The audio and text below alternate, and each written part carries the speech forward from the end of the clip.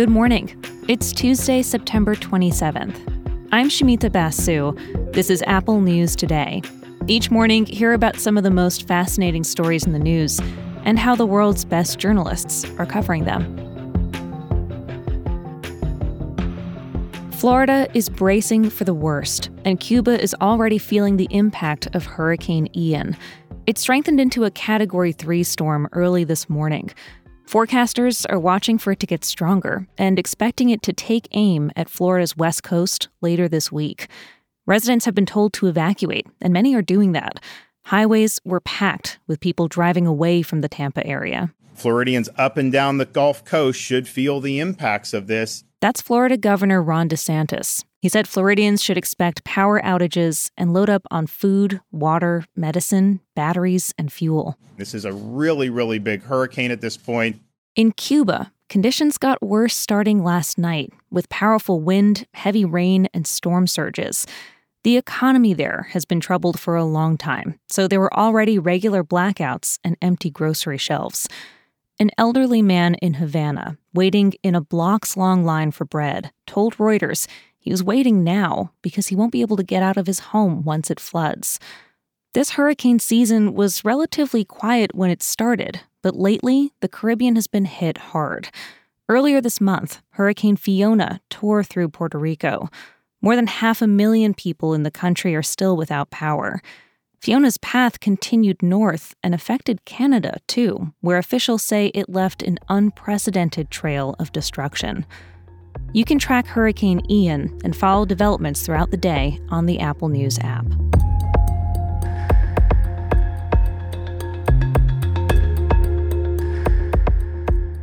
Stock markets have been tanking worldwide.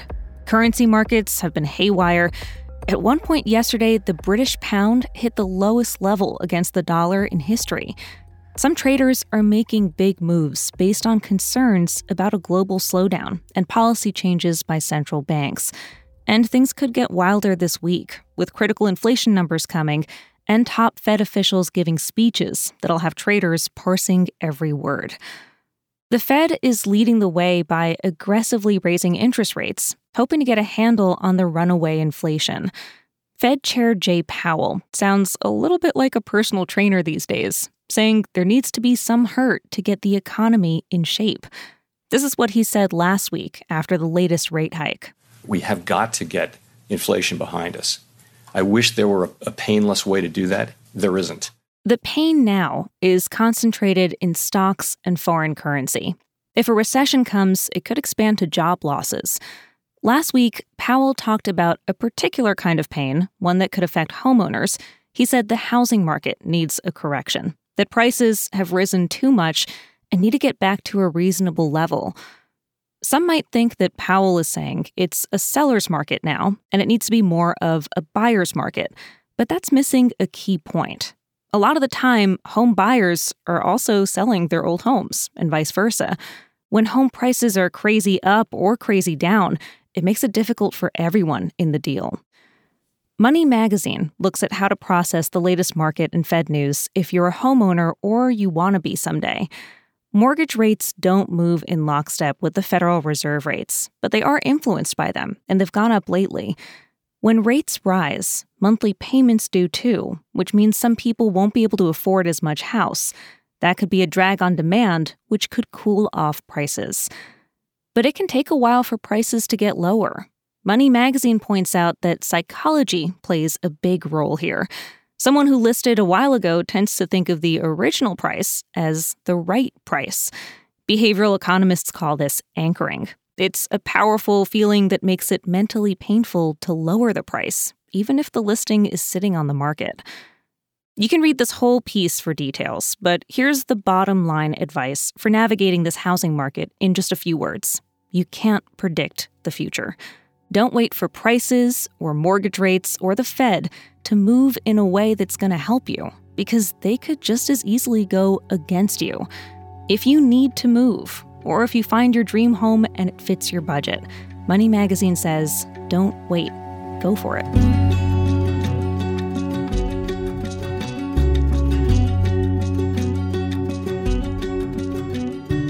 The NFL has a race problem. There's the discrepancy on the field. The majority of the players are black, while the head coaches are mostly white. There's also a discrepancy in the pipeline, with black coaches serving longer in lower-level roles.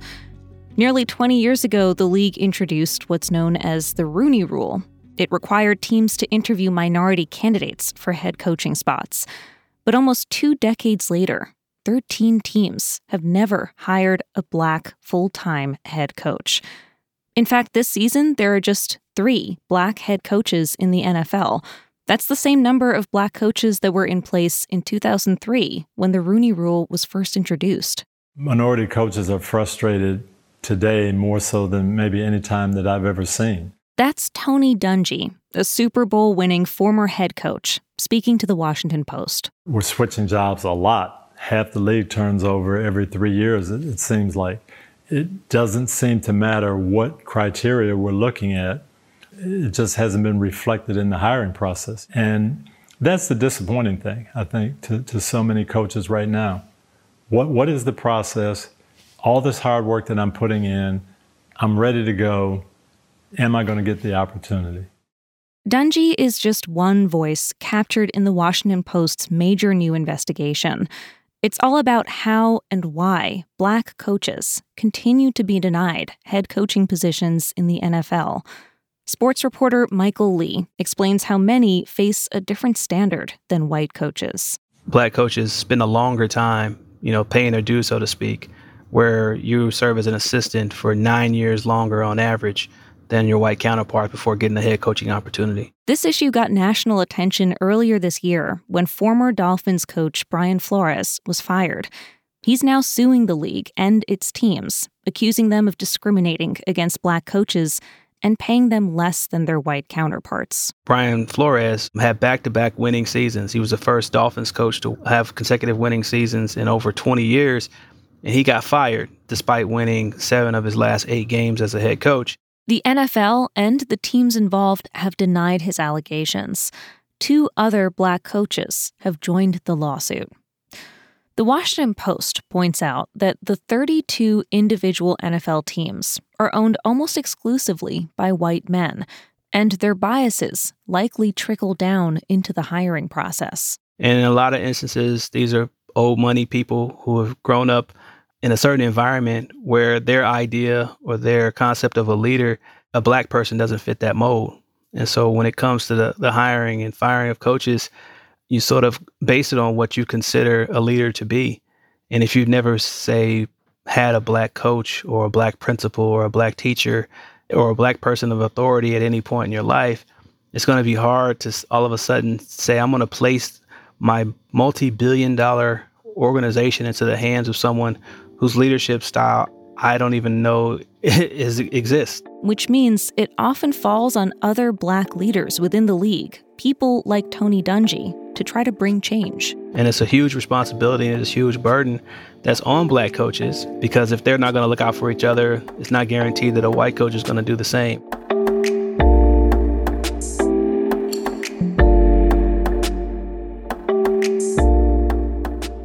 In Iceland, this is around the time of year when you'll see locals tossing thousands of baby puffins off of cliffs and into the sea. It might sound harsh, but it's actually an act of love and a necessary step in the puffin's survival. NPR has this story. See, puffins come to the cliffs to lay their eggs, and when the little pufflings hatch, they're used to finding their way back to the sea using the light of the moon. But these days, bright lights from the city get them confused, and the pufflings often end up in the wrong direction. That's where Icelanders step in to help. Families head out with flashlights, looking for pufflings. They gather them up, they take them to the cliffside, and literally chuck them off the edge. It's a real, if you love something, throw it off a cliff situation. One person said it's a really great feeling because you've just rescued a living thing and introduced it to the ocean, setting it up to live a great life. You can find all these stories and more in the Apple News app. And when you're in the app, keep listening to hear narrated articles from our News Plus partners. I'll talk with you again tomorrow.